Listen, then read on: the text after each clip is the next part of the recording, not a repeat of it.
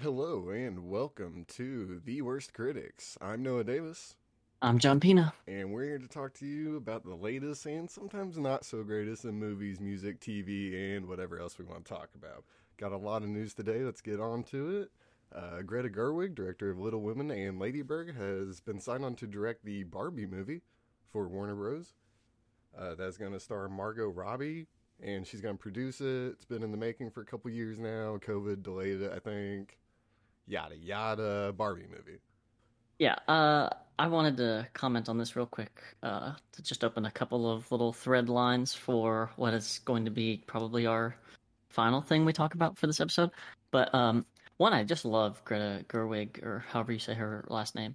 Obviously, really like Lady Bird and Little Women, literally like one of my I favorite movies. still need It's to see Lady Bird. You've said it a billion times how much you like it, and I just never it's got to it. it's really good. It's really good. And yeah, like Noah Baumbach is really interesting. So it's kind of, you know, just Yeah, I don't know. Marriage Yeah. Stories. Noah Baumbach is co-writing. Greta Gerwig Right. was co-writing, but now she's directing and co-writing. So, boom, bada bing. Right. Um, but I wanted to say that specifically the Margot Robbie piece of this bit to the news is my one hang up. I don't even think Margot Robbie's a bad actress by any means or anything like that, but I think she suffers this problem that I think exists, that we can get more into, but it's the same problem I have with Scarlett Johansson. Um, we'll just save that and then we'll talk about it Okay. when it needs to come up. But yeah, Margot Robbie, I'm like, I mean, I'm sure it'll be good, and particularly with it being, I'm assuming, literally about like the dolls, Barbie dolls, right?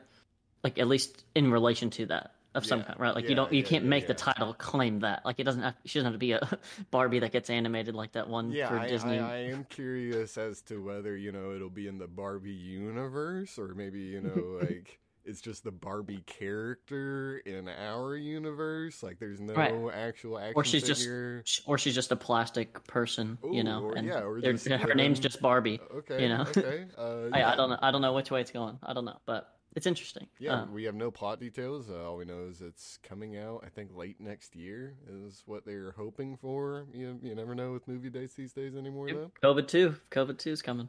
Okay, more casting news. Henry Cavill will star in a movie adaptation of the book The Rosie Project. This piece of news isn't really huge. I probably wouldn't cover it other than the fact that Henry Cavill, has been in action movies for the last 7 years and nothing else. It's just, Yeah. yeah, it's a change of pace for him to be in anything other than action. This is a romance novel. The synopsis is genetics professor Don Tillman, who struggles to have a serious relationship with women. With a friend's help, he devises a questionnaire to assess the suitability of female partners. Doesn't sound romantic to me. It doesn't strike me as romantic, but it's, I guess it's a popular enough book to get an adaptation. I think it came out in 2016, so what, 4 or 5 years? Pretty popular, I'd say. And I just wanted to talk about that, like, because I was trying to think of the movies Henry Cavill has been in lately, or I guess TV shows. Because Witcher, what's what spy movie? Was he in the Warcraft movie? I don't think so. No, he's just a Warcraft fan. Yeah, Hmm. yeah. Everybody else who was in that movie, their career died that day. Okay. Moving on to a rumor report. Actor Yahya Abdul Mateen II might play young Morpheus in the new Matrix movie. Matrix 4, I forgot what's that subtitle is going to be. And Reloaded. exactly, yes. It seems to be that the plot is going to be 60 years set in the future, or sorry, set in the future 60 years from the first movie.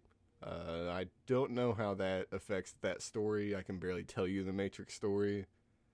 I I want to rewatch that trilogy, but Was was this the dude that played Bobby Seale in Trial for Chicago yeah, 7? yep, Okay. yeah. Did Watchmen. He's Doctor Manhattan.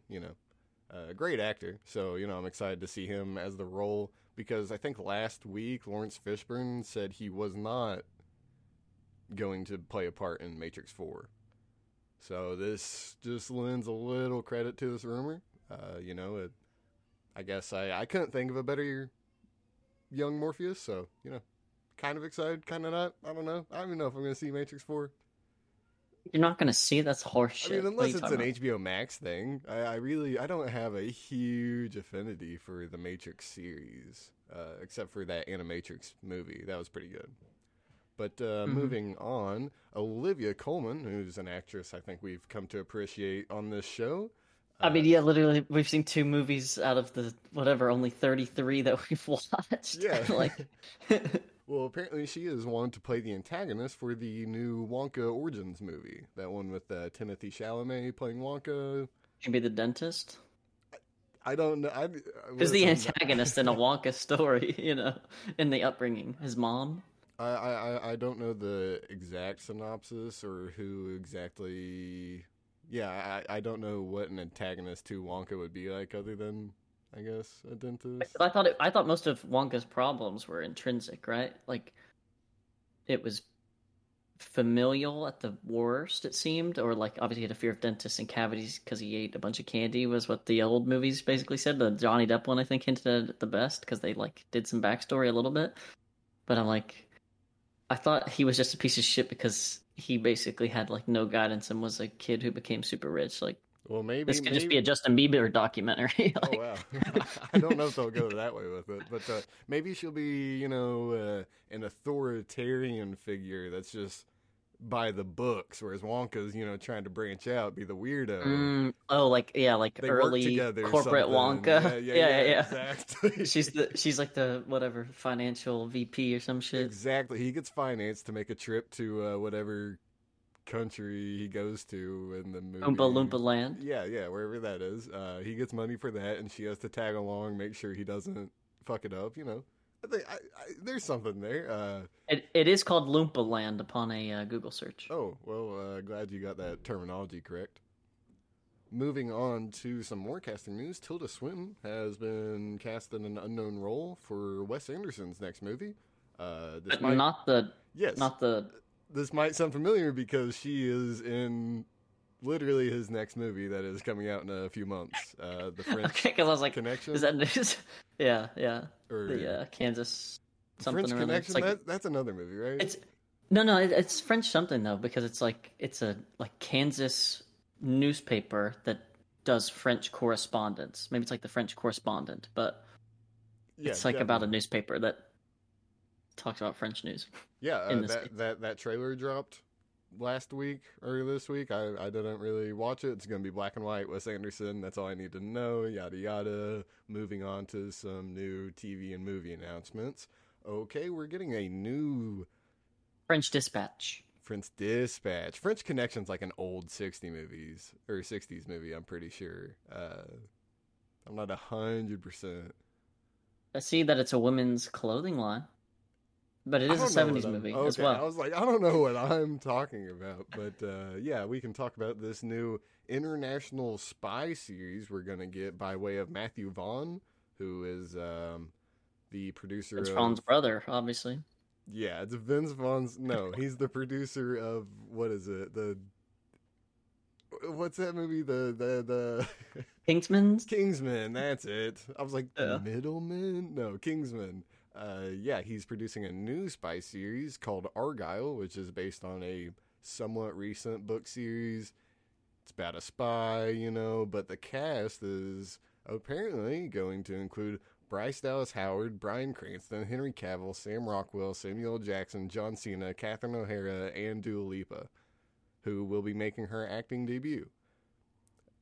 That's just a lot of. Another Henry Cavill piece of news, but the one that grabbed me the most is John Cena, because are we going to get some Taiwan apologies for this, you think? Or If he misspeaks again, yes, yeah. he is very sorry. Okay, he's very sorry. He loves the All Chinese people. yeah, he loves them. He didn't mean any offense by what he said during that Fast and Furious interview. Okay, it was a slip of the tongue. That's all.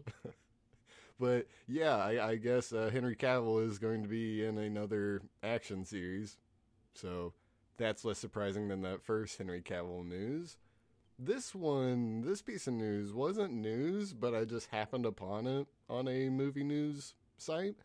Jamie Foxx is to star in a Netflix vampire hunter comedy, and it's about him pretending to be a pool cleaner, but he hunts vampires. And Snoop Dogg's gonna be in it. I'm in.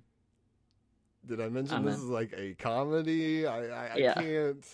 Jamie Foxx has done no wrong in the comedy world on Netflix ever. Right? Did we just talk about this man on Netflix? The show got fucking canceled.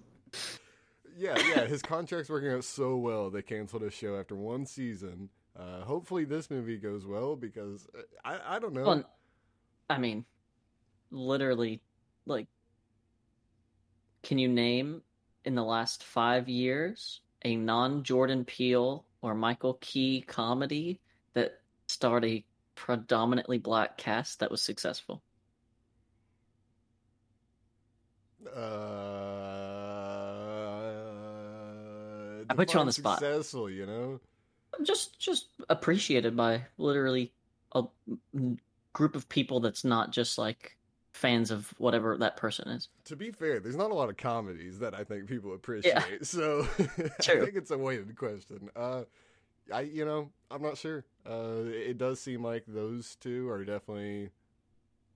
No, they're at the peak, and again, maybe it's just because now, they had Comedy Central shows that were obviously really successful, like Dave Chappelle, and Dave Chappelle's kind of in that white zeitgeist as well of like, as long as he's woke enough, like white people will accept him, and so the whole thing. But yeah, I just feel like Jamie Foxx never hit that level of reaching out to a broader audience, and I don't think a bunch of even like most black people I know don't really care for any of his little stupid fucking TV shows. He's like making like weird, like it's not even funny really. It's just like some weird, like that's the core problem with the show. It's not that it's about black people. The problem is it's not fucking funny. My question is, when does Netflix get to cut off contracts?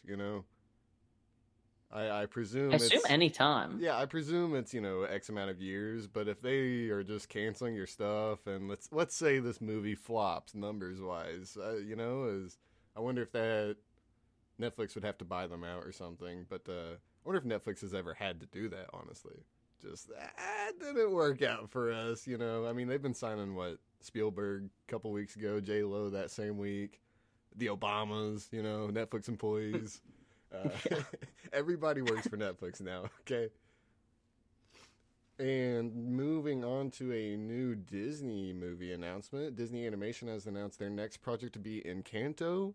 It's about a magical house in Colombia with songs written by Lin-Manuel Miranda. It's directed by people who worked on previous Disney movies. I don't think they were actually directors. Yeah, they were animation directors, yada yada, turned into directors. Lin-Manuel Miranda, huh? Yeah. My thing with this is I think we even talked about it because we're talking about Pixar and Disney's streak of movies, like what was the last several movies that we had seen, and we were going on like Onward, blah blah blah, what was before Onward, and I had looked at the list and I had mentioned that Encanto was coming out. But they hadn't done the official announcement. They just like said what the name was. Okay, well, so now this was like the official drop of the trailer and everything. And I'll be honest, this one's going to be the flop of this year. Yeah, the snippets I saw, it was there's a woman and her house spit out magical things, and she awkwardly tried to hide it. And so, like, I guess is it going to be successful? Yes. Is it going to reach any kind of Disney height? No. Like it won't be Moana, like it's just not going to be. It's kind of weird. I think post Frozen and even post Frozen, I'd say that was the big 3D animation catalyst. Moana, I think, did somewhat hit that note of Frozen. Maybe not, obviously not Frozen money, but kind of scratched the surface of trying to be Frozen. Whereas I think, because Frozen, I mean, and we don't have to talk about race every piece of news, but Frozen is a white Disney princess, right? Moana, you don't go, oh, that's a Disney princess. You go, well, what I'm saying that's is Moana was, well, what I was going to say is Moana was actually really successful with it, I think, whereas Raya the Last Dragon, I'm not sure if that's due to COVID. I don't know if anyone saw that movie. I don't hear people talk about it. I don't see any rumblings on the internet like, oh, this is so underrated. People should have went to see. I actually Nothing. know that my family really liked it, but I never watched it, so I Yeah, have no I mean, I'm opinion. sure it's okay. It's Disney animation, yada yada. But Right, and that's how I think this movie's going to be. Like, it'll be fine, and obviously, Lin-Manuel Miranda can do musicals. Like, he knows how to write he a does. good Yeah. tune. You know, now does it captivate me? Does it really make me feel anything? That's a different matter entirely. Depends on the Well, song, I he didn't suppose. write the plot of this one, so I think we're a Right, little. There's a little he's got to lenience. do the music. Yeah, Yeah. yeah, yeah. Okay, moving on to some reboots and sequel news. That Tomorrow War movie that Amazon put out, what, a month ago, maybe, if that? Something like Uh, that. Yeah. yeah, they are teaming with Chris Pratt again to No, do. wait, no, it came out July 4th. Oh, wow. Wow, okay. Wow, a week and a half ago, whatever. Yeah, they're teaming with Chris Pratt, or re-teaming with Chris Pratt to make a Tomorrow War 2. There's nothing official or set in stone, but negotiations are underway. So I guess Tomorrow War worked out for them. Hmm. That's interesting. I don't, I don't Everything know needs what a it's gonna sequel, be. John. Everything needs I a just, sequel. it was, it did what it needed to do. I feel like, and now that they're going to do a sequel, the sequel is going to be bad. I'm making that call now. You heard it here first. I The mean, sequel's gonna be trash. since the first one wasn't, hailed as amazing or anything, never mind. I was gonna say it gives room for the second one to maybe even be better, but then at the same time, it's that doesn't always work Yeah, out. yeah. Yeah. Well, it could be a Terminator situation where people didn't really love the first one until, the second one came out, and then people started, yada yada. Sequels can be better sometimes. It randomly Sometimes. occurs. Yeah, sometimes. All right. WandaVision director Matt Shackman has been tapped to direct the next Star Trek movie for Bad Robot, which is J.J. Abrams' production company. Whether this is Star Trek 4, quote unquote, we're not really sure. But the other kind of update to this big piece of news is that no one's contract has been signed. So while they do have a director and this might be Star Trek 4, they have not, talked to Chris Pine or Zoe Saldana, who's probably a little harder to get now. Yeah, I don't know. Or who else? Simon Pegg. And Oh yeah, yeah, I I forgot mean, he's yeah, in it. Yeah. they don't have any contracts with these people yet, so it's kind of preemptive. I'm curious to see what they'll do with it because that series is not my favorite. I really enjoyed that first one, and then second one was pretty meh, pretty mediocre, and that third one wasn't great either. I only remember the first one. Okay, I've seen them well all for sure. that's all you Only need. remember the first one. The third one was weird to me. I remember people liking it, but when I watched it, it didn't feel like it did anything, anything I cared for. But yeah, it's just weird to me that they wouldn't negotiate these things beforehand. Whatever, whatever. Whatever. Or actually, you know what? Keith Urban, or not Keith Urban, Carl Urban, not Keith Urban. I was like Keith Urban, Carl Urban. He's country probably going to music be star. a lot more expensive now with the boys. Oh yeah, I didn't even Yeah. think about. Oh, I want to talk about this. So perfect. Thank you for bringing it up because I Mm. really could not remember how I was going to bring it up. Um. Oh, I guess we can talk about it a little bit later. Right But now. Seth Rogen produces The Boys.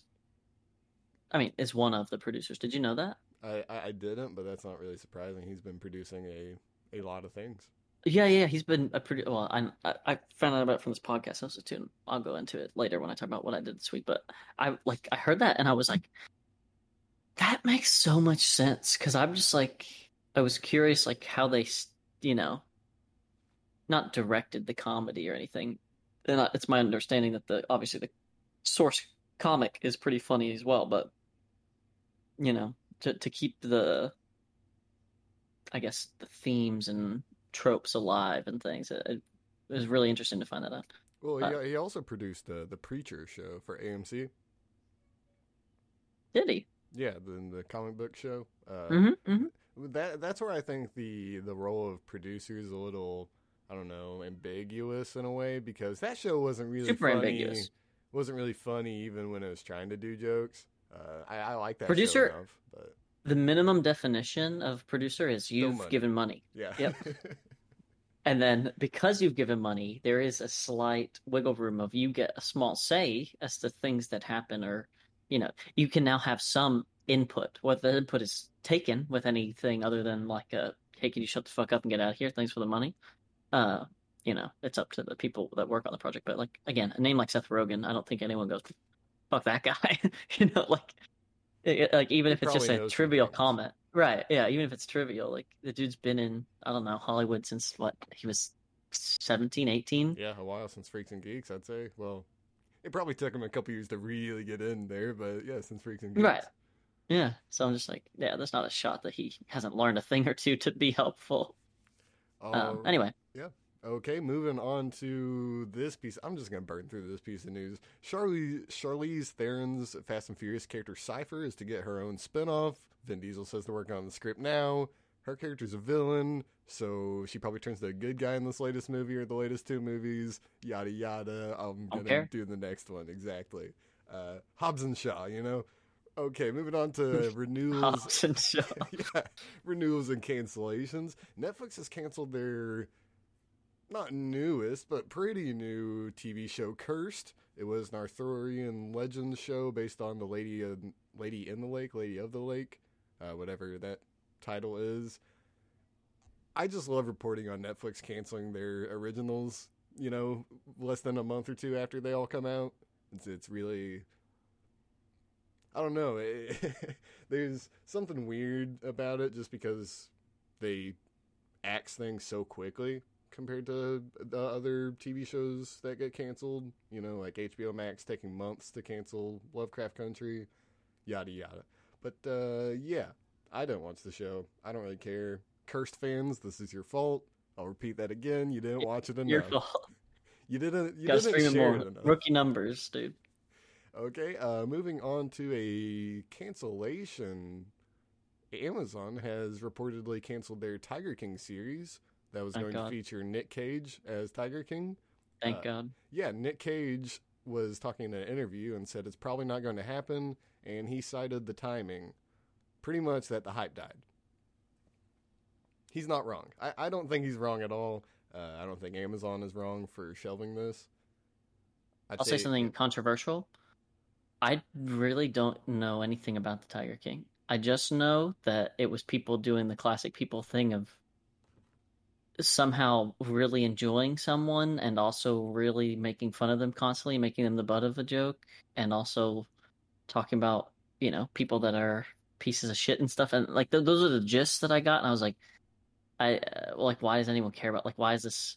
How are people literally dying of starvation? There's like a fucking pandemic, and we're like, Tiger King, bro.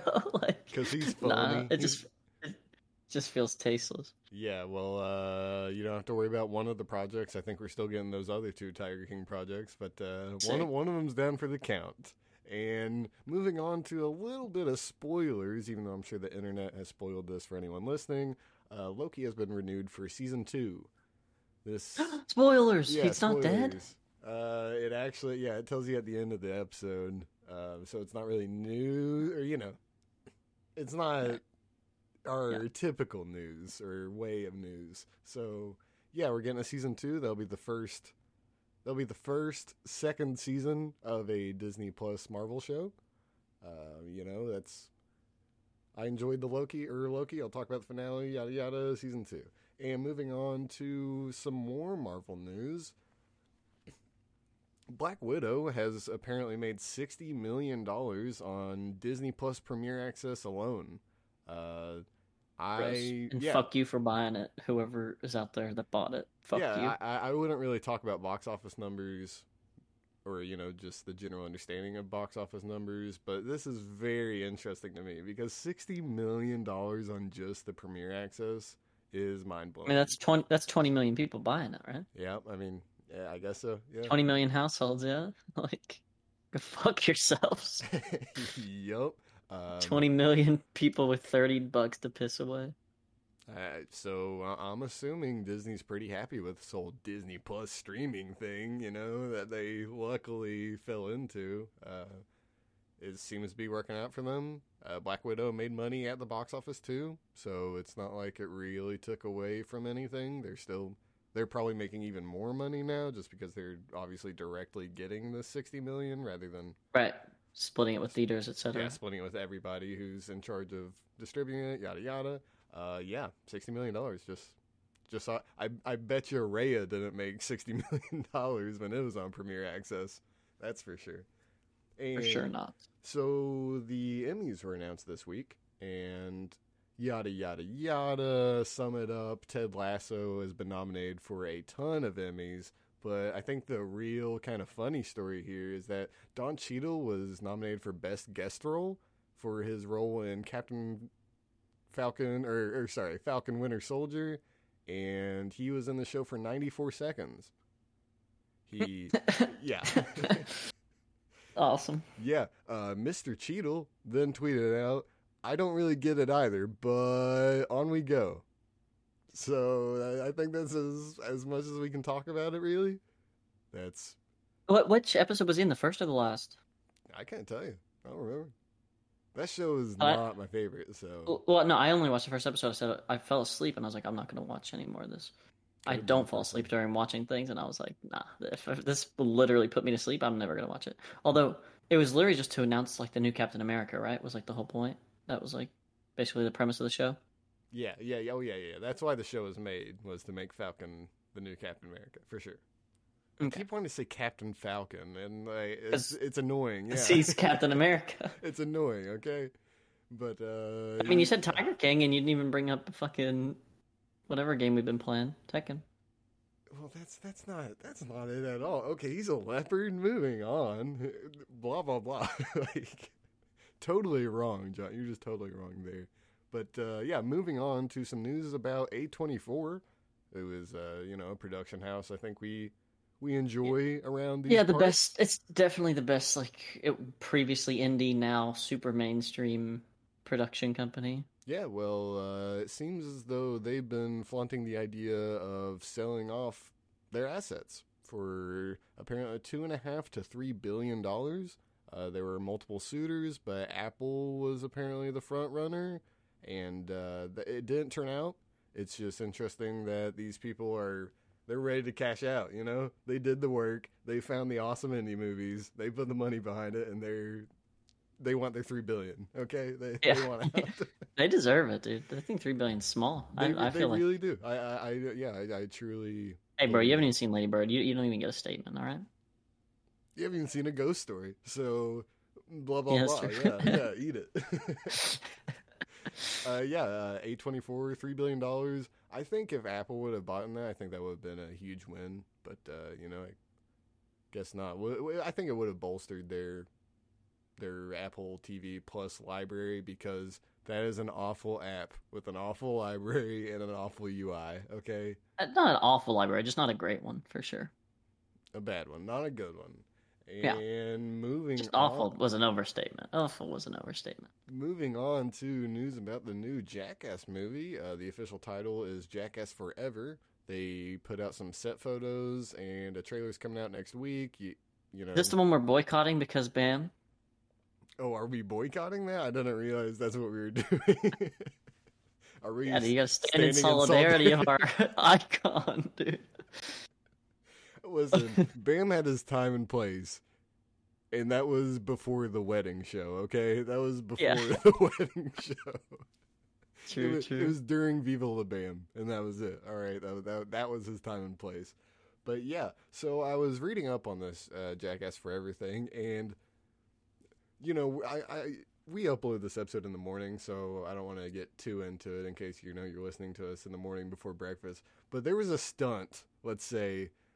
Yeah, let's call it a stunt. Steve-O had an idea to get a t-shirt cannon and fill it with number 2 and just shoot himself in the face with it. And Jeff Tremaine, the producer, longtime producer of Jackass, director, yada yada, he said no. Which, okay, makes sense. Everybody go home, chalk it up to a loss. Don't worry about it. Yeah, well, it's just an idea that we pitched and we didn't like it. Well, move on. Steve-O took that as an approval of doing it on his own YouTube channel. And he does that on his YouTube channel. Ended up in the hospital.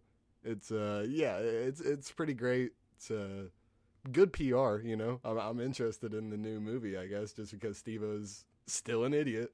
He's sober, but he's still an idiot. Like, Well, it turns out being sober or not doesn't change your intelligence. It just changes, your working faculties. So somehow he's smarter than he's ever been, and still stupid.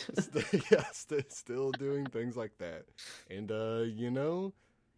that was actually our last piece of news. Really. If you want to move on to the album, the shit-filled T-shirt cannon is a great way to yeah. transition into what I did this week. Whoa! Album releases, dude. Oh, I guess albums. Whoa. Yes, sorry, there are a lot of Slacking. albums. I know. You're fired. So Sorry. we'll do. Fuck. All right. Bye, guys. I'll talk to myself. So yeah, there's a lot of albums. So we're just gonna do them alphabetically. Do it. And we'll give ones that deserve the time they need. So Bare Naked Ladies, we all just love that fucking 90s classic group. Everybody loves B&O. They got a new album called Tour de France. No, Tour de Force, sorry. Oh. Coming out. I Blondie. think Tour de France was way better than Tour de France. Blondie's got a new album called Blondie. And some Spanish words that I'm not gonna bother butchering. Again, like people just gotta fucking stop. I'll say it every time that we talk about old bands releasing music to an audience that is as old as them. It's not for you anymore, bro. Hang it up. Try solo work. Join a different group. Change up your sound. But they can make money off name recognition and nothing else. Yes, but is that what we want? No, really. No. That's like literally no artist ever starts off with that in mind. You know what I mean? No good artist anyway, for the most part. Yeah. Like anyway, Clairo. I'm not sure how familiar you are with Clairo. She's a singer-songwriter. Familiar. I think she's also in that kind of like Justin Bieber. What's it called? Olivia Rodrigo. Kind of like YouTube to music fame pipeline, but yeah, she's pretty popular. Again, I think just kind of pop music singer. She got a new album called Sling coming out. I think it's her second album.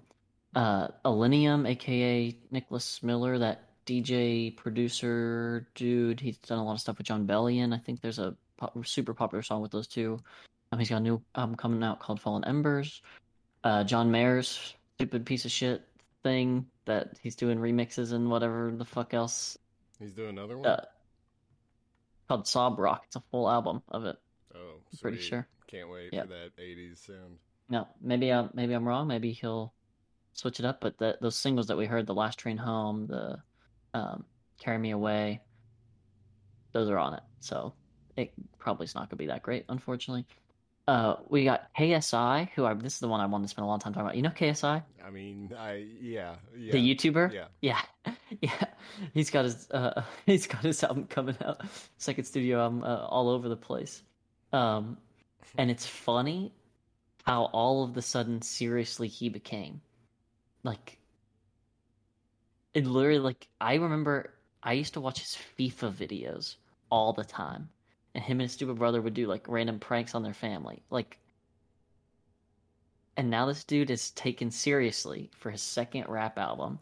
Yep. And he's like friends with Logan Paul, and he's like doing all those stupid like, YouTuber fights things. Yeah, and didn't he do the boxing movie exhibition? Yeah. And I'm just like, what is our world? What are we doing to these normal people? Make it, okay? Like, money just ruins everything, and I'll stand by that statement. But yeah, fucking KSI, man, all over the place. Probably got a million features. Actually, let's take a look at some of the features. He's got Future. If Joji can do it, anybody. He's got Future. Money. He's got 21 Savage. Money. He's got Polo G. Are they on the same label? Maybe, I don't know. Those are all his big ones. Oh, Lil Durk, I guess, but Lil Durk, I mean, come on, we've been over this. Lil Durk is this, yeah, up and down. Yeah. So we got Pop Smoke's new album, Faith, coming out. Great. Can't wait for that. Wait, didn't he already have a posthumous album? Didn't we already Probably. get? Are we getting a second posthumous release? Like, Yeah, I think so. Actually, yeah, cool. yeah. This Because is the okay. first one was "Shoot for the Stars, Aim for the Moon." This one's "Faith," all caps. All right. I just want it to be put on record. If I die, I just want one album after I die. Okay, not two. One's enough. Yeah, yeah. Because what is this? Um, Just gonna be B tracks from the first one? who fucking knows, bro? Who fucking knows? I hope it's all like iPhone recording style of what's his name from last week? Yeah, I Gold forgot. Gold the Link, gold thank you. link filter.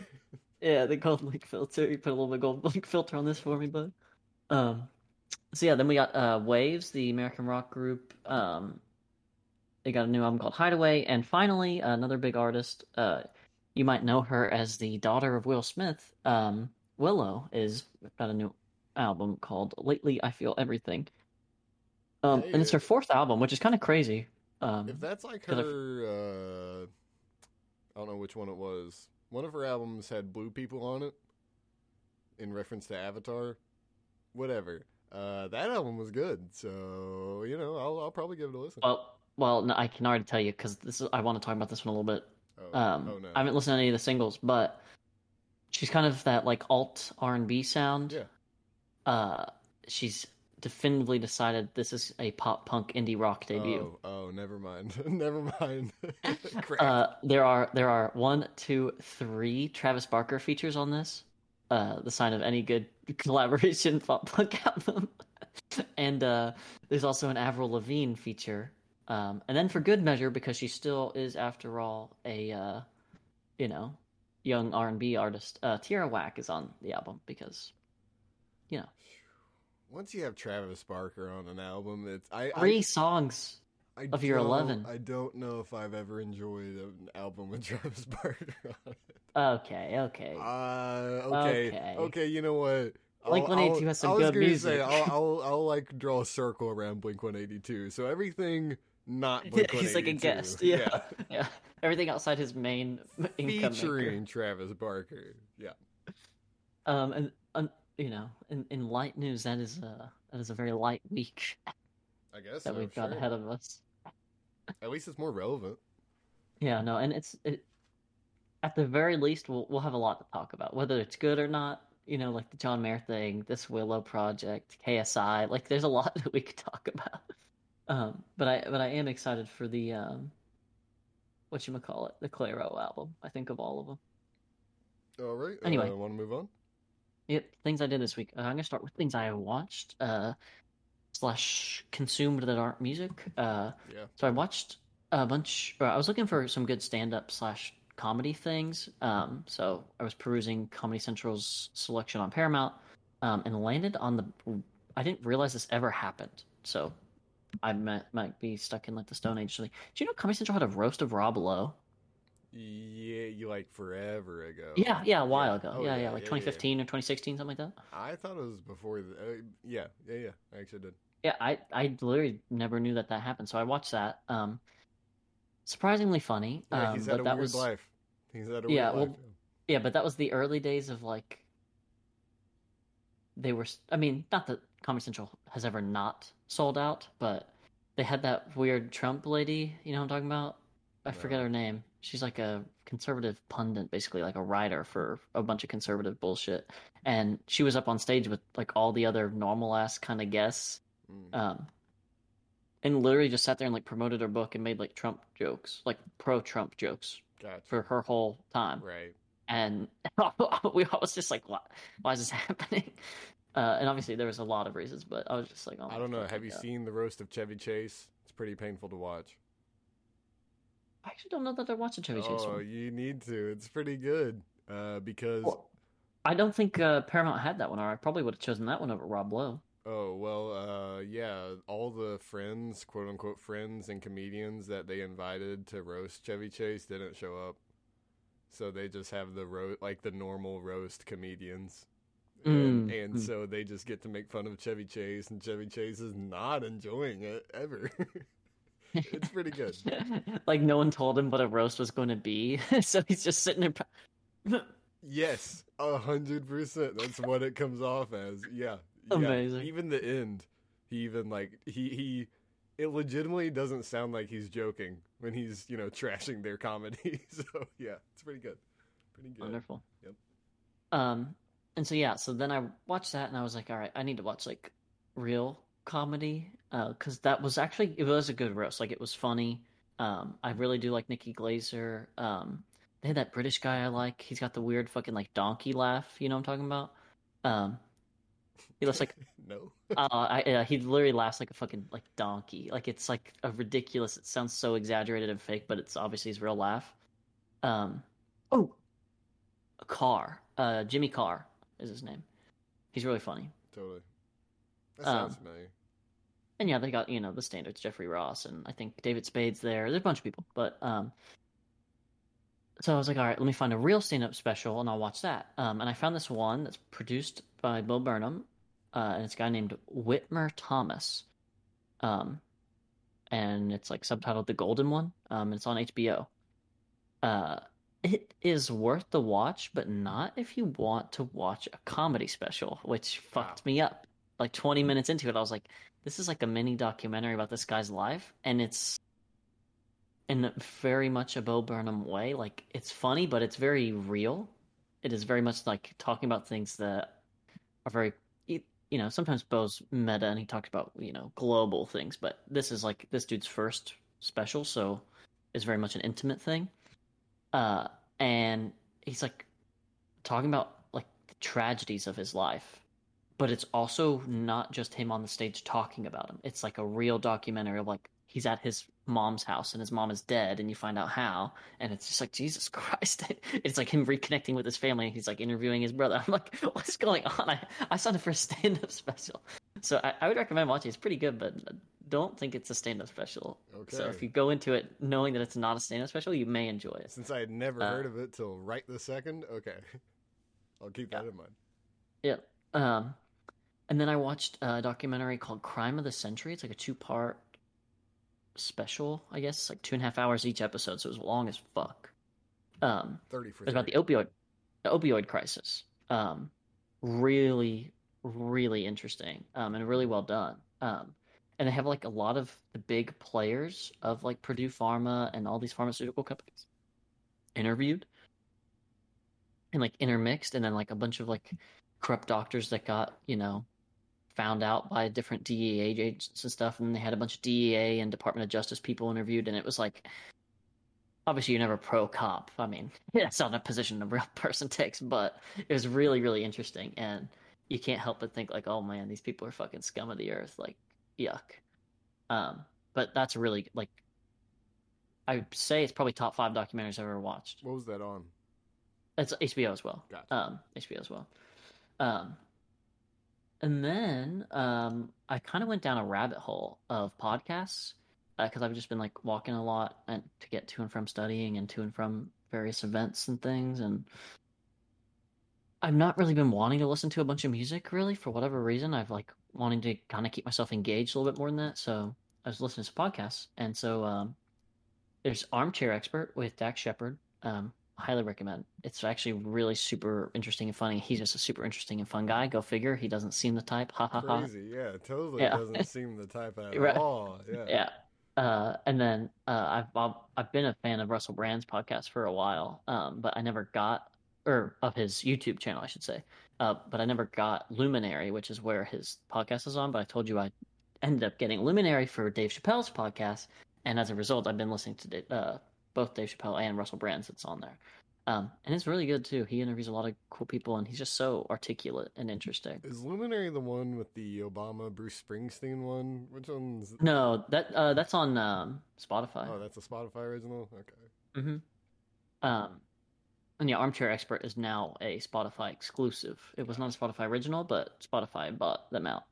Classic. Yeah, classic. And then for the final podcast that I have also now started, so I will just be listening to podcasts all day long now. Justin Long has a podcast, and that is a name I literally haven't heard in eons. And you go, Justin Long, is he really even that interesting? Doesn't he just kind of play dweeby losers? Like, isn't that kind of his shtick? Yes. And is he a dweeby loser? Not particularly. I was surprised. Like, he's a little bit more He's like if Dak Shepard and Russell Brand had a baby. Like if you're not particularly interested in either side of those spectrums, poof, you put it right together, and it's a thoughtful but more mellow person who can be a little bit hyper at times, but he's mostly just like fangirling about whatever celebrity's interviewing. I watched or listened to the Jane Goodall episode. He interviewed fucking Jane Goodall, Sweet. Justin Yeah, Long, cool. interviewing Jane Goodall. Why not? Um, and yeah, it's a podcast he does with his brother. It's actually super interesting. But yeah, then as far as music, let's get to that. So obviously, uh, that's on the playlist. Maybe it's not obvious yet because we haven't released the playlist, but there's two songs from Young Culture, a band of which we have a friend in. So I'll try to be as unbiased as possible and say, if you like pop punk, you will probably like this, especially modern pop punk. You'll really like this. If not, probably just skip on past it, unfortunately. If not, you're me. um, but honestly, I of most of their work, like I feel like they're getting better. At least they're like really choosing what kind of pop punk. Because obviously, pop punk's like a fucking genre. You know, it's not just a one note thing.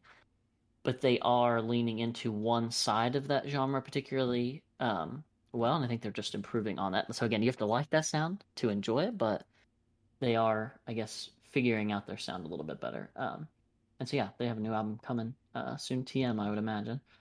Uh, then I listened to Billie Eilish's latest single that's going to be on a new album. Yeah, I listened to that one. What were your thoughts? I really like that first part, that beginning. Yeah, that very classic sound of hers. And then she just goes off the rails and it becomes a pop song. And I'm like, oh wait, never mind. I don't like this song at all. Yeah, I really love that. It's kind of sounds like strings in a weird way, but it's a keyboard. I don't know. It's a really nice tune. It sounds like plucking of strings. And then it just becomes a pop song. Also, I'm like looking at our Spotify, going through seeing which ones I added to make sure I talk about them, and so I added that "Whitmore Thomas Hurts to Be Alive" song. Yeah, I added another one. Yeah, I was gonna say, why the fuck did you add one? Because I listened to the album. I skimmed through that album to see because that first song was pretty funny. So, I thought this person might be funnier in another song, and he is because that one's hilarious. The and again, he's got a lot of good and again, it's a good stand-up special when he's doing the stand-up. Musically, not my favorite. It's not a sound I love. It's that. Is that just a new trend to get the '80s sound? Is the '80s sound really coming back like that? Because his songs are if you watch the documentary, you understand his mom and aunt were in a band. Oh, so he grew up with music and rock, especially '80s, '90s rock, and so it's a whole thing. So and he was like in a pop punk band or not pop punk, like emo band for a bit, and so yeah, like he's like, I shouldn't say a real musician. I mean, Bo Burnham is a real musician, but right. Bo Burnham can do whatever the fuck he wants because his genre is comedy, not any particular subtype. But yeah, he particularly I think was largely influenced by 80s and 90s music. So go figure. Yeah, Golden One, hilarious song, really funny. Yeah, Whitmore Thomas. Again, you should watch this special. It's actually really good. You just have to prepare yourself for the fact that it's a documentary that features a comedy special and not a comedy special. And then I added a couple songs at the end, just random ones that I found. I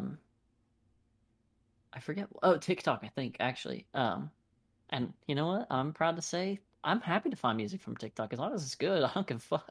I don't think anyone was gonna question that way of finding music. I feel like it's so different to say you found music from TikTok than it is like back in the day when you found music on YouTube randomly. Right. YouTube suggestions now are shit. So bad. I mean, they try at least, But I know, but it never tries to get you anything new. That's what I mean. It plays you the same, like it'll play you a new song from Billie Eilish if you listen to Billie Eilish. Right. Yeah. It's not showing me who the fuck Xavier Goodman is, a person I've never heard of in my goddamn life. And so yeah, these two songs at the end, I'm loving your vibe by Xavier Goodman and Lie Awake with Chandler Layton. Both very good. That's kind of all I did. That I don't know which one it was, but that one, the first one, sounds very Tyler-ish, especially coming fresh off the Tyler album last week. It was kind of weird. I was like, oh wait, do we have a Tyler song on this playlist? Yeah, new single for his No, new this album is coming some out. guy I've never heard of. Yeah, it's pretty good. Pretty good. Not Yeah, amazing, like the but pretty good. backing female vocals, Yep. the kind of like lighter, almost like go-go-y, like disco-y, talking Kind about of like classic kind yeah, of. Yeah, it's very yeah, like old school oldies. 808s. Yep. Yeah. But yeah, I think it's dope. So I'm excited to see that guy kind of pop off. Hopefully, he's got an album coming that's pretty good. Oh, I actually wait. I guess he does have an album. I thought Boom. that was just a single, but here we are. Um, yeah, maybe I'll listen to that next week. But yeah, that's all I did. Okay, I'll start with music. I'm just gonna burn through a lot of this. I'll start off with Absol dropped a single called "Call the Police," and it was there for all of maybe 2 minutes because I saw it. Spotify notified me. I was like, "Oh, sweet!" I've been waiting for an Absol song for a while now. The last one he released was last December, maybe. So yeah, I go to click it and it says just can't play file, and then it's grayed out. And so I guess he accidentally dropped a single. I didn't get to listen to Absol this week, is what's important. Moving on to what I actually listened to, I went to Goldlink's album, Harem or Haram, that we listened to and reviewed last week, and went to the features to see, because I said the features were the only things that made the album since Mr. Filter Man decided to do what he did. And there's a singer, Pink Pantheress. She is the feature on the Evian song.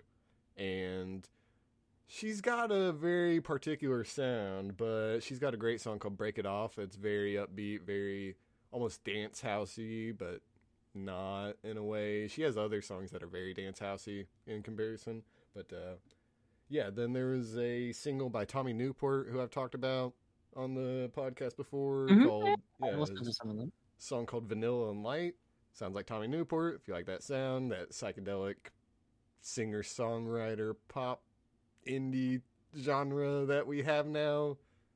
I would really love if someone could come up with a term for this genre that we have now. Like what genre is still woozy, Just give me whatever genre that is, and then I can start actually categorizing some of these artists. But yeah, then that rapper Toby that I have talked about, he released a single called "Off the Drugs," and it's featuring Neo Soul. Neo Soul. Is that? Oh, I don't know. But Google said so. Sounds like a very Google, futuristic Korea, but yeah, Neo Soul. because it is in like every fucking movie. But yeah, Off the Drugs, Toby featuring Mick Jenkins. I think there's like Mick Jenkins on every other playlist of ours. I'm pretty sure. Mick Jenkins has been working his goddamn cock off in this quarantine. He does not turn down the features. Okay, he's ready with it. He's a man of the people, dude. Not afraid to just spit those bars. But then there's a single called Peloton by a rapper named IDK, who I haven't really listened to. I was gonna listen to the album, but I decided not to. I just kept it to the single. The Is He Real album is really good by IDK. Okay, well, 24 is a particularly good song. Keep that in mind. Yeah, the song Peloton starts off kind of okay, but then it turns into basically J. Cole. Just not J. Cole, obviously. It just sounds J. Cole-ish, like old Cole World kind of J. Cole, which I appreciate. And, I figured out where that BB Borelli singer, off the Goldlink album. Yeah, I figured out. She had that song called Ballin'. And I'm sure if you listen to it, I'm sure if anybody Googled BB Borelli Ballin' right now, they'll know exactly the song that she sounded so familiar from, or like we knew the name for some reason. But yeah, she did that song. And moving on to what I watched, not a lot. Watched some Columbo, watched some Simpsons, whatever. Not gonna talk about that. Yeah, the usual stuff. Yeah. Usual suspects. I finished Loki, and it stuck the landing. So I gotta recommend it now. You're a Disney fan now? No, big Disney guy, no, big Marvel guy, big Marvel studio. I mean, I'm a Marvel fan. Gross. Disgusting. No, they stuck the landing. It's great. Season 2 is gonna be hype. they had such a. There's a monologue. I don't want to spoil anything for anybody listening. There's a like. What do you mean? The last episode came out this week. So you can give spoilers. Came it's out podcast. Yesterday. Just say spoilers. No, I refuse. I'll spoil it whenever I feel like it. But all right, Loki dies the last episode. Spoilers. Yeah, season 2 on the way. But no, there's a 10-minute monologue in this episode. Wait, what do you mean? Black Widow. What are you talking about? What? You could still do a sequel if the character's dead. Well, you just go whatever. back in time. Well, whatever. Yeah, well, whatever. Yeah, there's a 10-minute monologue in this episode, and it's awesome. I don't know. There's something about it. I mean, if 10-minute you watch monologue. That's awesome. Yeah, that's so just cool. The King's Speech. I mean, no, Ugh. but no, just, there's been years of build up. This show really successfully captured what I think Marvel was in the 70s or the 80s. The fantasticality, whatever word. Yeah, the fantasticality. Yeah, I like that word. So the fantasticality. I like it too. I wasn't shitting on you. It's just a good word. Yeah, I think it really accomplished that, and the ending did even better. Set up a lot of things. Set up the MCU future, really. But yeah, and the last. Well, because Yep. Is that the first one in the new phase? The post-Endgame phase? Is this the first thing? Well, I mean, WandaVision, but WandaVision's not post-Endgame, right? It's like during. It's post-Endgame.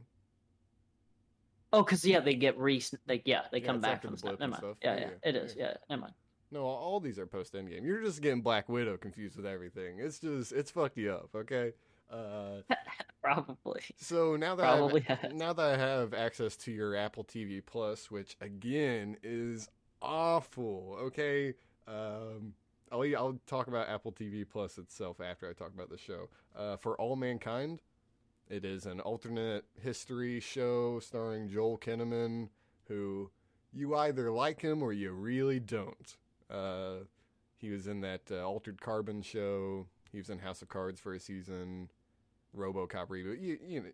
He's an actor, but it's just such a missed opportunity. It feels like there's a lot going on, but it feels Disney-fied, if that makes sense.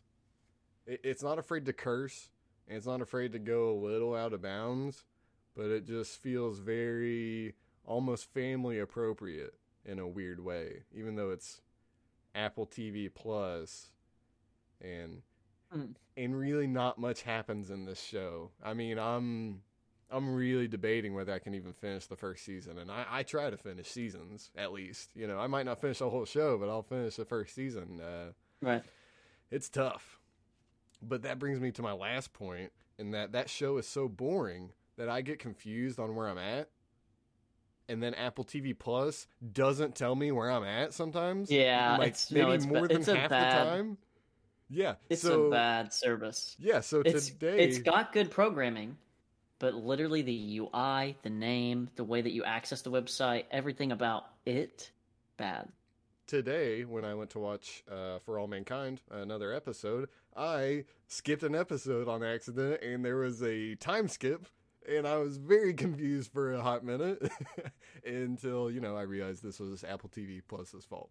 And every time I click on that webpage, I have to sign in again. It's the worst. It's the worst. It's the worst. We can move on to the reviews. All right. It's always going to be my preference to do album first, I think. But we can switch it if you want. Nah, your call. Album first. Okay. So obviously we did Her Back in My Mind, 2021 project by, singer, songwriter, lady of Does it stand for anything? R&B fame. Oh. Yeah, Having Everything Revealed. Oh, okay, sure. Pretty sure. Yeah, I mean, hey, that's H.E.R. right there. Now I gotta look it up. Yeah, because I looked it up once, but I don't remember. This is hard R&B with light hip hop, but of course this is an R&B song or R&B album. I'm just saying, that's also her claim to fame. But she's also, she breaks it down a little bit. She does a little bit of rap in here and there. Yeah. She's got, it is definitely Having Everything Revealed. But yeah, thoughts, starts, or any kind of talking point? I'll say the first listen wasn't my favorite. I try and give our albums at least 2 listens. I will say the first listen was very hard for me. It was long. There's just a lot going on. It is I don't long. know if I was That's my biggest in the critique. mood for an hour and a half of that at the time. But subsequent listens, I actually really appreciate it a little more because the first time I listened to it, I thought it was hit or miss. I thought there's good song, bad song, good song, bad song. But after the second time, and then I listened to it actually a couple, maybe 3 or 4 times, I really enjoyed what she's trying to do. She wasn't trying to reinvent the wheel by any means. She doesn't bring anything brand spanking new to the table, but she is honing in her R&B craft really well, I think. I don't know. I can start off by some songs that I liked. Or bro. Yeah. I actually liked a lot of songs, so it's kind of a list. Really? Yeah. I had a good amount of songs. I I had didn't. the first song, "We Made It." I really like that one. Then "Back of My Mind," the Ty Dolla $ign. I like the Trauma one. I like Trauma because Corday just sounded like some J. Cole feature. Is that just me? I literally already compared a rapper to J. Cole today, but I'm going to do it again. I think that feature specifically, I don't think Corday gives me J. Cole vibes. I think there's literally one song in my likes that has a feature. Well, I don't know. No, because I like Slide with YG too. The last song. That's the one I like. Yeah, I like that's Slide. the one. Then I liked Process and My Own, but I really liked How a the lot. fuck did we not like any of the own song? Or like Slide is our only overlap. Because there's an hour and a half of music here. I know. That's I'm just saying that's a first in a while. Usually we're pretty spot on with at least 2 or 3. I think 2 episodes ago we said this exact same thing. So maybe it's not as uncommon as we think. Okay. Different taste in music. It's crazy. Yeah, this is a lot. This album is a lot. It is an hour and a half, and yeah, I understand why most people don't consume music this way. Because it's like, it's like you sat down for an hour and 20 minutes of listening to one person go through their thoughts semi-cohesively, but not fully. Like, it's not like a movie, right? Where even if it's a shitty movie, there was an idea of how they got from point A to point B to point C to point D, right, all the way till the fucking final act and the big explosion or whatever. There's a blueprint. And this is very much like, it's taxing to listen to thoughtfully, because obviously this isn't the type of music you just turn on to, like, I mean, you can obviously vibe to it, but it's not like, it's not some nameless trap rapper that you're like literally just trying to catch vibes from and you don't care at all what they're saying. This is very much like, it's a very personal record. And she's got a lot of like really introspective relationship stuff. And I think that's most of the songs that I end up taking away from it. I liked Damage, I liked Cheat Code, and I liked Process. And then Slide is just a given because YG is so insane on it. Yeah, YG. It's insane. Yeah, I want to say I'm sleeping on YG, but I know I'm not. I know his normal production compared to what this song is. I'm just saying, he's got a 10-song 2021 album if we wanted to. Hey, Community with a K service. I am not opposed to hating on some YG. His one album, what was that album called? 2014. He had an album in 2014. Those Drives. No, he had an album in 2014 that I really liked. I liked YG back then. I Blame It on the Streets. No, it's like My Life. Blame It on the Streets is 2014. My Crazy Life is also 2014. My Crazy Life, yeah. At the time, I think there's some DJ Mustard. There's like 3 or 4 DJ Mustard tracks on there, and it's just that, the clap and the A and the clap, the snare. Yeah, there's a lot of big features on it too. It's like got literally everybody from Drake, fucking Black Hippie.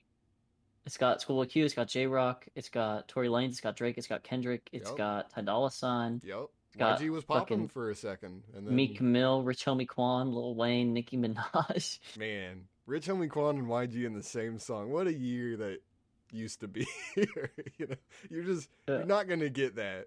Or if we're going to get that in this day and age, it's not going to be relevant at all whatsoever. But I wish it was. Yeah, I really appreciate. I don't know if I said it. Her song "Bloody Water." Did you listen to that one? It's kind of gave me Marvin Gaye vibes. Did I listen to the song "Bloody Water" Well, on her album that we were I'm sure supposed you to did. listen to? I'm sure you Yes. did. I'm saying, did you catch that song? Because apparently the bass line was done by Thundercat, and it does not say that. Yeah, there's a I mean, if bass they're line. friends, I Bloody mean, Water. you just make music together. You don't need to get credited all the time. Right, but her official YouTube just straight up says featuring Thundercat, and I was looking at the track on Spotify, going back and forth. And I'm like, wait, this is the same song. So I don't know. It's weird. I just hadn't marked this one, but I did like that one actually. Now that I'm like pushing play again. That's what I'm 'Cause I telling you, thought it was man. This groovy. album, the first time, is like, I don't know about this, but if you listen to when you listen to this album a couple more times, just a few more times, it's definitely not easily digestible. But I think it's a solid listen. It's definitely got very classic R&B vibes. I mean, very just your idea of R&B. A lot of these songs are gonna fit in that mold exactly. And like I said, she's not reinventing anything, but I think she's doing very solid at what she's trying to accomplish, which is, make a good R&B album. And then she even goes, she raps. She's got a few bars. Not a ton of the album is her rapping, but when she does, it's not bad at all. Pretty good. I don't know. I get a lot of different vibes from her. I get like Jhené Aiko vibes a little bit sometimes, and then, like I said, that one song's kind of Marvin Gaye-ish, but then kind of like old Sierra, like way back when Sierra vibes. I mean, there's a lot going on in this album, and I really appreciate it. Other than "I Can Have It All," produced by DJ Khaled, featuring Bryson Tiller, I cannot appreciate that song. That was a bad one, and it was what I right actually near the didn't end? listen to come. I didn't listen to "Come Through" with Chris Brown because I don't listen to anything with Chris Brown in it. Just Yeah. out of Oh, I principle. felt weird. Yeah, I felt weird about that song. I didn't put it on my likes. It's not the worst song, but I feel weird supporting Chris Brown still. Yeah, no, I don't. I just don't. So I didn't listen to that one Yeah. song. So yeah. But yeah, I thought I'll say it. I can't name off the top of my head a DJ Khaled song I like. I think he did one with Migos for Culture One that I might like, but that's it. That's it. Like the fact that I know exactly, or I'm pretty Right, you sure could name it the one. the one DJ Khaled song. Yeah, he the Right. best music. Okay. Yeah, I Can Have It All. That's a bad song. And then Bryson Tiller is quote unquote featured on it, but he's there for the first 15 seconds and literally not in the rest of the song. Maybe he's backup Really? vocals. Yeah, maybe he's backup vocals, but I made sure to listen to the song a couple times. He has this weird kind of singy monologue bit, little skit thing at the beginning, kind of interlude to the song, and then it's just, oh, DJ Khaled, her song. And I don't know. It's a bad song. I'll be the first person to say if I ever had a record deal, of course I would take DJ Khaled's, name recognition. But Right, throw him on for a it's track. still but a yeah, it's bad bad. song, man. Yeah. It's still the worst song on this album, easily. I don't even have to think about it. Well, I mean, Whatever. and she has a lot of like really popular music. Like it's not like she needs DJ Khaled to have a successful album. You know what I mean? But if he offered, I probably wouldn't say no, even if I was really popular. I would. I don't. No, I don't give a fuck. Money, John. But yeah, I thought I don't have a ton to say about it. Don't have a ton more to say about the album. I will say if Ty Dolla $ign could say "ooh yeah" on every single song ever, Every song. I'd be okay with that. On like every single song, if I could get a Ty Dolla $ign saying "ooh yeah" faded out, that'd be great. I'd appreciate it. It'd make all R&B infinitely more enjoyable for me. Did you want to say anything or give it a score or anything? Yeah, I think scoring it's worthwhile. So yeah, I mean, in total, it's full 5 songs that I liked on this 23 song hour it and is a 20 big minute okay? album. It's a big album. I mean, just the biggest takeaway for me is that she's obviously so talented and has a lot of good connects in the music industry. And like even just a random note about Bloody Water being done by Thundercat, that bass line, I'm like, that's dope. Yeah. And I love Thundercat and pretty much anything he does. So go figure. I like that song. But um, like it just screams you're either money hungry or have no right people in your corner telling you to like rein it in a little bit, you know? And whichever one of those two things is happening, like, yeah, go get your money or like, cool, enjoy it, release it in your perfect way and intent. But I just don't imagine that you release 21 fucking songs and go, oh yeah, like this is what I meant to do. So, all that to say, um, I would probably give this like a 6.5. Really? Not because I dislike it for any particular reason, but I'm like, for an album with Right. 21 songs, I liked four of them. See, I liked a lot. I would go since, back. you know. Yeah, I would go back to four. So I'm just like, eh.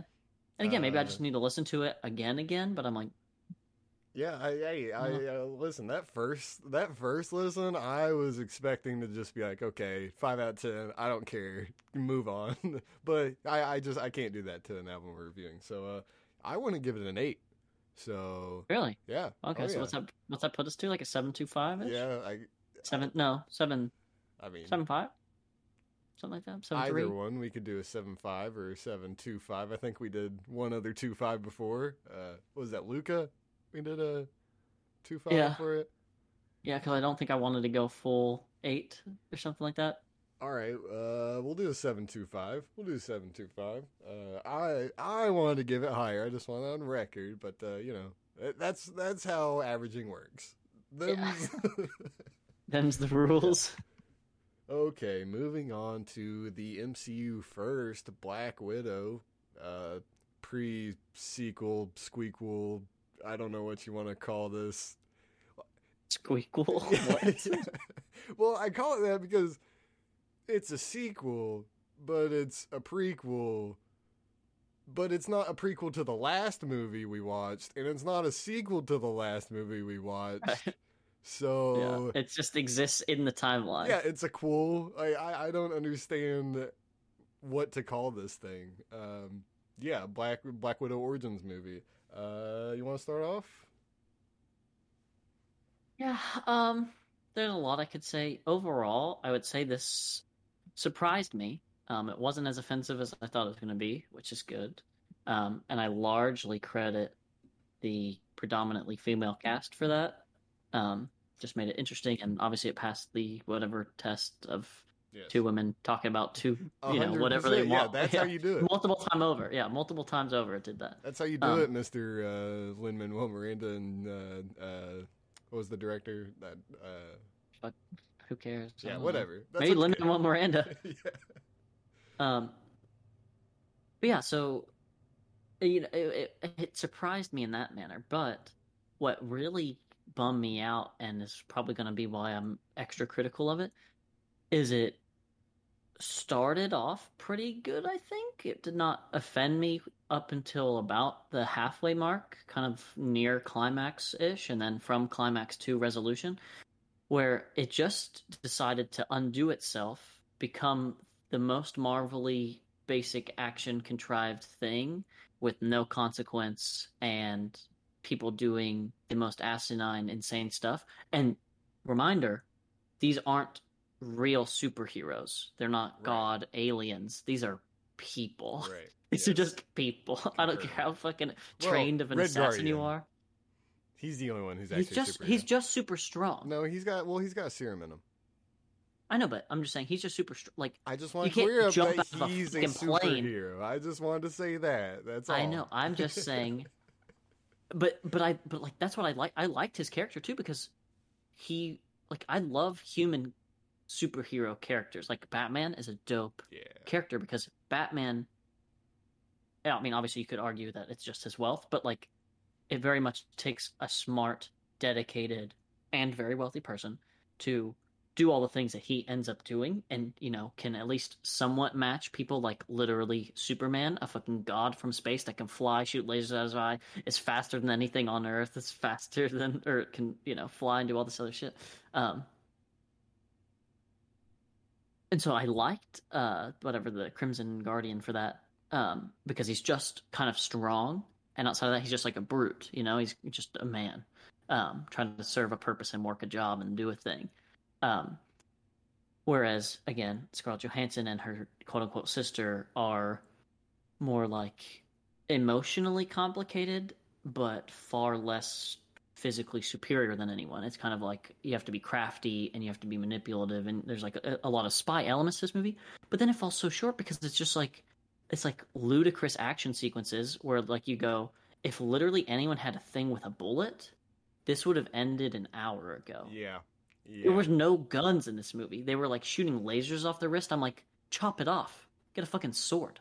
Like they were using like those like electric poker rods, and I'm like was this Yep. cool? Someone designed this set and said, you know what we're gonna do? We're gonna make them weird police officers. And where did those rods come from? Did they explain that at all? Because those No, just came out of nowhere. They were just like, "Hey, these rods are like red fucking lasers on the end of it. Here you everything go." was And they red split up because in they the were middle. Russian. I think Obviously, it was just poor. I think it's just poor design, like intentionally lazy because they knew they wouldn't have to explain it because it's Marvel. You know, like oh, we're just gonna do something that looks cool and like functions to whatever we've choreographed. right. I wanna. I think I agree with you for the most part.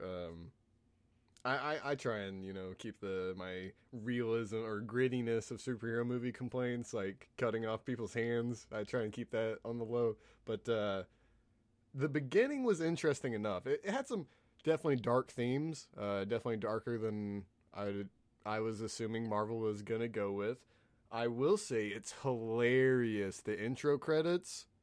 One, that we Oh still yeah, have those intro credits, and two, it picked "Smells Like Teen Spirit" by yeah, Nirvana. but like done with the weird, you know. Slow mo, lady I was curious how singing. you were gonna go with that. Hilarious, absolutely hilarious. I really couldn't believe it. I thought I was watching a movie just out of time, and I can't tell if that's what they're going for. You know what I'm saying? Because this movie feels like it came out when it was supposed to be in the timeline. Does that make sense to you? No, it felt delayed. Like no, but I mean, like, it seems like it should have came out in 2013. You know what I'm Oh saying? yes, Yeah, like yes, yeah, after Infinity War, or yeah. whatever, before Infinity War. Yeah, it definitely feels dated, and I'm not sure if that's on purpose, and whether it is on or not doesn't really help the fact that it definitely feels dated. There's a lot of things. I thought the beginning was pretty solid at setting up some characters. I didn't realize how kind of fake spy movie this was going to be. Um, I mean, Well, they and that's my problem. It's half baked in both fronts. It very much wants to be this big action movie, and it very much wants to be like female James Bondy in a way, oh yeah, I mean, and they it even reference James underachieves in Bond. both, Yeah, like majorly underachieves both. yeah. I mean, Um, they even go as far to show her quoting James Bond, and like in the scene but where what did she quote? she's eating the breakfast, and there's a James Bond TV, or there's James Bond on TV, and she said, Oh yeah, yeah. yeah. Okay, yeah. I don't know She's what she by quoted. herself, Yeah, yeah. right? I Yeah. just wanted to talk about how the Moore, Roger Moore, I think that's his name, Roger Moore, Sir Roger Moore, who played James Bond. Those Bond films are absolute garbage and filled with just bullshit and a lot of sexism and a lot of Yeah, weird sexual rampant. situations. Yeah, And, rampant, inappropriate settings. and it's really weird that they would just, I don't know, Right, Disney invoke put that. that in. Yeah, Yeah, they would invoke this pull that card. feeling of old James People do that with Bond. like House of Cards. Like, well, you know, Kevin Spacey wasn't that bad. I, I don't know, man. It's really weird what they tried to do there. I don't see why they did it. If anything, it kind of threw me out of the movie. I mean, not to do too much, but we were talking about Rob Lowe, and that dude literally had sex with a minor on camera, and he's not canceled at all. So anything's possible, bro. Anything's possible in this day and age, I guess. Just ask Rob Lowe. That's all you got to Ask do. Rob Lowe. Okay. Yeah. I thought this. It felt similar to that scene in Avengers Endgame where they see Hawkeye and he's Ronin, or he's got the hood and stuff, and it just seemed Mhm. like that scene, but blown up into a whole movie. Yeah, I don't know if it really landed or really hit the mark because, like you said, it was fine up until that climax, I think, for me. Because that climax was, I don't know if I've ever said this, that climax was too long. It was 30 minutes of just big set pieces and big explain your plan. Herder, let's talk to the villain, let him explain his plan. It was somehow a heist movie too. Yeah, like you have to montage how did you manage to infiltrate the secret base? And then they're trying to set up how Florence Pugh's character is probably going to be the next Black Widow. They were really busy with that. It felt like just throughout the whole movie, it felt like they just peppered just certain things. Just be like, oh, you're probably going to see something like that again. Probably going to get mentioned again. You'll see Florence Pugh again. Right. Her character I really liked because did you ever watch that show Killing Eve that I've talked about? I did not yet. No. Okay, well, long story short, it's about a police officer who's investigating a Russian cell network that hires girls to be killers. Stop me if you've heard this before. And yeah, and that doesn't sound like anything I've watched recently. Yeah, and so the Russian killer woman, the main character, is named Oksana, and like there's just this movie. I was just, or sorry, curious my how only much thought, they could steal. Yeah, my only thought was, oh, Killing Eve did some of this better, or oh, Killing Eve did a Russian girl assassin joke better than that was, and which is sad because Florence Pugh was probably. I'd say her and David Harbour were the highlight of the movie, acting-wise, because I would agree with that. Yeah, because they both were surprisingly pretty. I'm not a Russian man. I don't know the exact dialect, but I thought they were pretty solid in keeping it together. Yeah. They didn't really slip. I agree completely. I agree completely. I thought of the accents, theirs were the least offensive, and I really don't think anyone did a particularly bad job. And I'm going to be now. And now, I mean, I don't know the exact quote here, but the person I went to the movies with mentioned this as well, so I can't take full credit. This is not my original idea, is basically what I'm getting at. But Scarlett Johansson's voice is so uniquely Scarlett Johansson that she will never not be Scarlett Johansson. And it's very much, it removes me from her being black a certain way. But then my take on it, so that's kind of like that other person's voice saying that. Sorry, and I agree with that. Did you say Black Widow in a certain way? I think you cut out for a second. Yes, yeah. That, she doesn't sound like Black Widow. She sounds like Scarlett Johansson. Right. She is not a actress playing a character, or she's not the character. She is an actress playing the character. Gotcha. You never just don't see her as the actress. And in a similar vein, my problem with Scarlett Johansson, and again, most time, big movie people in general, like I want you to be typecast. I want you to just be that thing forever. Like, Tom Holland, never act in another movie. Just be Spider-Man for the next 50 years. Probably like, will literally, be. just do it. Like, don't take little side roles. Don't do side gigs. Like, but all this to say that specifically. Scarlett Johansson as an actress, I really think is overvalued. I genuinely believe she is not a very good actress. And I think for a lot of reasons, like, and it's a very male-dominated problem. Like, again, look no further than Rob Lowe. Like, you can literally just be attractive in Hollywood, and voila, you can work. And Margot Robbie, this is the thing I want to talk about too. Margot Robbie, I think, is a slightly more talented actress, but for a lot of the same reasons, just gets roles because she's hot and she can play someone who is hot, and that's the shtick. But Black Widow, like they even spoofed on a little bit this with the hair flip thing, and I'm like, yeah, being all meta about the poser thing, that was a little weird. Well, it rubs me the wrong way because those are serious reasons that I don't like this, and now you're just trying to make it a bit, and I'm like, but it already was a bit. Yeah, it already was a bit. Yeah.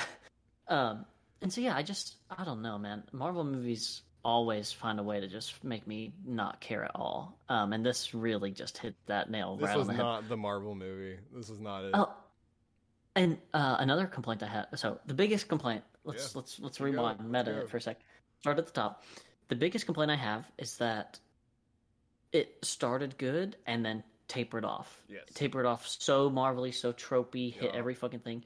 And of those, the most egregious was the one I'm about to say, which was, she's kind of pressed all the right buttons for the dude to get pissed off, and then shows her the console and stuff, and she breaks her nose, and the big stuff's getting ready to happen. The boiling point.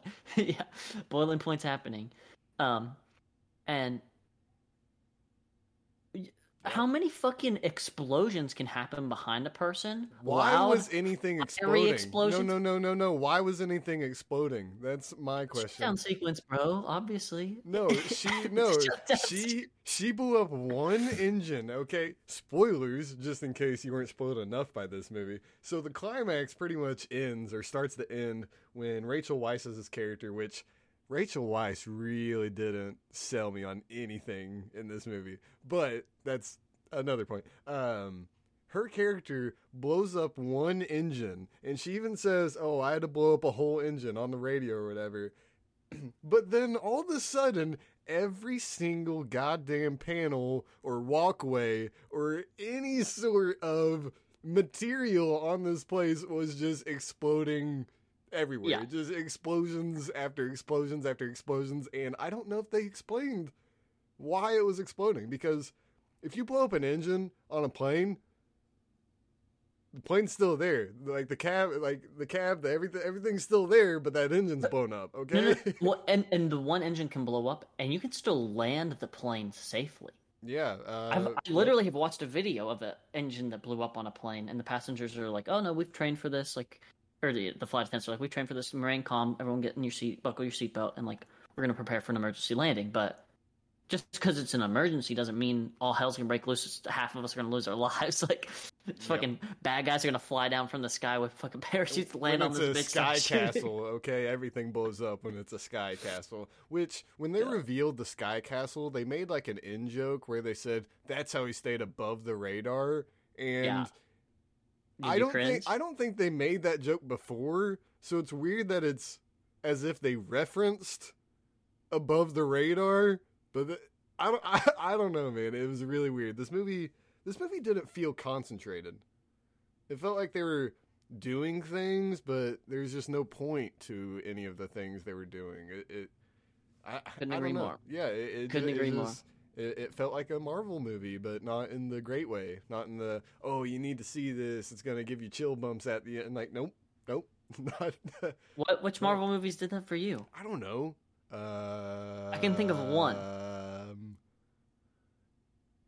They're not chill bumps. Avengers at the theaters was pretty awesome. Okay, both those last ones were pretty sweet. The first Avengers was pretty sweet at the theaters. There's at least some excitement. Too many fucking losers that like that shit that are talking the whole movie and clapping, and I'm like, shut the fuck up. They can't hear you, dude. You can't below Chris Hemsworth right now. Just sit down. Shut the fuck up. Yeah. I think Marvel movies are the reason I hate the movie theater. For sure. I think they fucking ruined it. But I was gonna say Guardians. Guardians, I think, is the one Marvel movie that I was like, oh my god, this is worth pouring money into Disney. Yeah, everything else, I don't know. This movie had a lot of cliches. I'm gonna try and wrap this up a little bit, but specifically, there's a lot of specific things with this movie that I had, just very tiny things that just added up. They had a fight, and she had a gun, and it got hit out of her hand, and the camera did the thing where it pans to the gun sliding across the floor, and them looking at the gun, and that's the most annoying shot I can think of these days. Just. Of course, that's how you're gonna pan the camera. Please don't do that. Yeah, well, and it's like it's almost like, is it assuming that we're dumb? Like we forgot they had a gun in their hand just a second ago. Yeah. Or we're just so curious where the gun went. It's like, I'm sure we're gonna find out where the gun went, because where else are they gonna fucking go? One of them wants the goddamn gun. Right. Like, are they gonna pick it now up? No one has a gun. Yeah. Or are they gonna call a truce in the middle of the fight? Why are they fighting at all? Because they're sisters, and clearly neither of them are intentionally trying to murder the other one. But no, John. This is normal. I don't know anything. I need the placement of the gun to be established so that I can logically figure out why one character was diving for something. There's a lot of things in this movie. This is a small thing again. The lack of color was really weird. Marvel movies aren't the most vibrant movies. I'm not going to say they are. But this movie just had an extra gray to it. Or, just an extra saturation or desaturation, I guess. Where Taskmaster, I'm not a big Taskmaster fan. He's not my favorite character in the Marvel roster. But why is he just so gray? Taskmaster is specifically. I have literally no clue what you're talking about. The Taskmaster, the villain, the guy with the skull paintball mask. That guy. What? The guy who's repeating the moves. That's his daughter. No, I was just saying. Yeah, his daughter. Yeah. The character's daughter. Okay, I was so confused. Taskmaster. That's his supervillain name. Her, right? I mean, not in the comics. This movie decided to do that, even though they said he multiple times and him a couple times. They said, hey, you know what's not a lazy twist? It's the girl that she blew up. You can't say he and then expect that a twist of it being a woman. You can't do that, okay? You literally, that's the cheapest way to do a twist of, I'm just going to say he and then it's actually she, or vice versa, whatever you want it to be. That's not a twist, that's lazy. Yeah, but Taskmaster's costume is white and blue. I mean, white, not gray. I mean, it might be dull white, but it's not what we got. We got very gray, right. And everything's just doled out, and it kind of makes me afraid of Moon Knight, the new Disney Plus show. Yeah. Because his costume's all white. So I can't wait till we get this gray, just dull color palette. Maybe just all the big characters get real costumes is the thing. If you're an Avenger, you get a real costume, and if you're not, you get sidetracked. I guess so. I don't know. You want to add anything? You know what? I'll say this is not Loki. After watching a pretty fantastic Marvel project and then watching this, kind of makes this worse. I mean, I kind of hit. I'll say one thing, so I'm not only completely ragging on the movie, because it did have positive things. I really, really enjoy the thing that I basically started with, where this completely passes the whatever, Rorschach test, but not Rorschach test. The Rorschach sexism test, yeah. Yeah.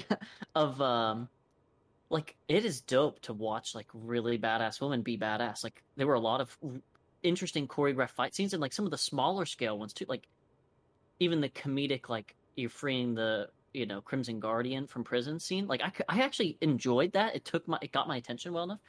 But, when they just went so over the top, fucking, literally zero consequences possible with, ludicrous, it's one thing that two people, let alone two women, let alone two women without superpowers, let alone two women without superpowers, one of whom has to fly a thing, can infiltrate a Russian prison and, rescue a dude. Forget how contrived that is. My brain can accept that. But then you're going to go and you're going to do the same basic thing that you already just did, but do it in a sky prison that's not operated by the government, but is operated by, literally the single most powerful person in the world, apparently. Apparently, yeah. And he's got brainwashed assassins in the, hundreds, millions, thousands? At least on the station, thousands? Very ambiguous, yeah. Just give me a break. There has to be some superhuman element to that, and they never once had that. And then again, there was the whole problem with the guns and stuff. So the point I'm getting at is there were a lot of really cool, prior to the climax, scenes where it was just one or a group of women just being really badass in a way that movies don't typically show a woman being badass. And it wasn't oh, here's a girl doing it. It was just we're being badasses, and they just happen to be women. That is what I loved about it. It wasn't Avengers Endgame. It wasn't flipping your hair, and it wasn't I mean, I'm sure they were mostly in super tight, outfits that highlight how good their bodies are. And maybe one day we'll get people who just look like normal people. I mean, hey, the outfits weren't the outfits but they weren't incredibly it's not Wonder Woman. sexualized. It's not Wonder Woman. Yeah, it's not Wonder Woman. It's not a fucking bra and a thong. It is a nice change of pace. Yeah, this movie was a movie. I'm not going to deny that. It had the Marvel budget and the Marvel team behind it. I mean, at this point, I can safely say Kevin Feige is a genius and he knows what he's doing. So even if the movie's bad, it's like there's still something to this that I guess adds layers of an experience. But all in all, still not a great movie. No, I would honestly, I'm still gonna give it a pretty bad review. I would say 5.5. I had a If I had to give it a 6, number, so 6.5. perfect. So yep. Yeah. Now that we've given a score of 5.5 or 6, I do want to talk about the more Marvel-y aspects to it. Sure. Red Guardian said he fought Captain America in the 80s. How I can't wait till they explain that one. Well, and then they Did they explain it? well they Or did I no. did I not hear that? So he said, like, oh, I was fighting him in the 80s, Yeah. and then the dude was like, you know, He's he still was frozen in ice in the 80s, Yeah. and then he broke the guy's wrist. So I'm assuming it's just obviously he was lying, right? Oh, well, I just assumed there's maybe a fake Oh God, Captain is there going to be an America. 80s? Yeah, Oh, I thought there was gonna be a fake Captain America out there. Captain America propaganda thing. Exactly. Boom. Yeah, that's exactly Ugh. what I thought. Like the new U.S. agent, but back in the '80s, pretty much. I thought that's what they're doing. Maybe I was totally wrong and just read that completely wrong. I was just curious. Yeah, I guess Florence Pugh is gonna be Black Widow if we ever need that character again. I assume she's just gonna magically pop up since we haven't seen her in this timeline for a while because, this movie's back in time, so her character's just been not there since they had introduced her, whatever. There's some layers that they have to address. But, yeah, 6 sound good to you? I don't think Yeah, I have... I think I'm fine with that. I don't think I have anything else to say. I will say Ray Winstone had a weird part in this movie. He's the villain. Yeah, He's a great actor, but I don't know why he was... I was fine with his utilization because I Weird. think they went so tropey that he's like this mysterious villain who has got these super grand I'm just like, it's as lazy as I would have expected it to be. My problem is that initially my expectations were blown away a little bit, subdued a little bit, and then of course they brought him right back to the forefront. I was like, oh fuck, of course, like, oh, you mean your daughter's that thing in this? Oh my god! Shut the fuck up, bro. Oh man, the Taskmaster thing. Also, Taskmaster talks. I don't want to be that guy, but a lot. She did talk. Okay. When she took the mask off and she was freed from her. I was about to say a lot of people had a problem when Deadpool was silenced for the X-Men Origins movie, but the second Taskmaster is silenced, I'm not hearing anything from anybody. I don't know. It's weird. Just because he's a B character doesn't mean he deserves the worst fate. Bro, you're okay? being sexist, okay? No, I don't think so. That character talks. He actually even says his moves, and he actually has some humor. Whatever. Yeah, 6 out of 10. There is actually one this episode needs to end. Oh my god, This bro. episode needs to end. One last thing. How do the physics work of a building falling down and her sliding across it? The science behind that really had me thinking, dude. Because, wind resistance. I'm telling you, the whole climax was just so bad. But I'm saying if a giant skyscraper was just falling to the ground, could I walk on this or, slide on said skyscraper or... Of course not. Yeah, but I don't know. Wind resistance, I don't know. It made me think of how any of this would actually work out. But yeah. It wouldn't. What do you mean? The second that when she's jumping after her sister and she puts the parachute on her, the second that happens, any one of the millions of little bits of rubble just start piercing holes into the fucking parachute, and then boom, they fall to their goddamn death. She threads the needle through a windowsill, but then that parachute's totally fine the whole way down. Or the unconscious fucking demon robot that can mimic your every fighting move, that also has a parachute, that is also jumping out and is also trying to kill your ass, would kill your ass, dude. It's not waiting till it gets up close to shoot you. It's got fucking perfect aim. It would just start blasting your ass. Taskmaster would have just destroyed you. Yep. The whole time I'm like, you're just people. Yep. They mention it even in the movie. Well, you're a B character because Thor doesn't need goddamn ibuprofen after a fight. And I'm like, Yeah, that's so true. So how the fuck are you doing all the shit that you're doing? It's the whole movie takes place over like 4 days, and somehow they've traveled to like 10 different countries. Yep. You know, I'm just the flight time doesn't make sense. They go Uh, across like 3 continents and twice to Russia, and I'm like, yeah, Sweden to Russia's not that far, or Norway, wherever Nordic country she was in, but they were in Morocco, okay, and yep. then they went back to Russia. And they're going to the prison in Russia, and then they go wherever the fuck the mom was at, but they said like Moscow area, so Yeah, around Moscow. I assume the prison is like bumfuck way east, middle of nowhere, Russia, in the cold was where it looked like, and then they're going to go all the way back out to Western Russia to Moscow, the capital, and then they're going to go all the way back out to fucking near space. You're like, there's just not enough time in a goddamn day for you to be doing that. Did you watch the post-credit scene? Yes, I did. Okay. I don't care. Yeah. I Sick. thought that I'm was glad just... she gets a movie. How awesome! Like, Yeah, what great. a lazy. Like, of all the ones I've sat through and watched, like that was super lazy. Yep. Just Julia Louis-Dreyfus just being her new character and saying what's Yeah, up. I thought she was just gonna say, something like a little Friends blurb or something. Like I felt like that would have been a more marvelly fun way to end the end credit scene than it would have been to, Yeah. or not Friends, Seinfeld. Seinfeld. Yeah, I know what you're talking about. But yeah, okay, we'll wrap this up. That was episode 37 of the Long Worst one. Critics. Let me get through the outro, okay? It'll be shorter if you let me do that. No. You can let this whole thing ride. Just you don't have to edit this at all. People like. Oh, I'm not funny going outros. to. I am not going to.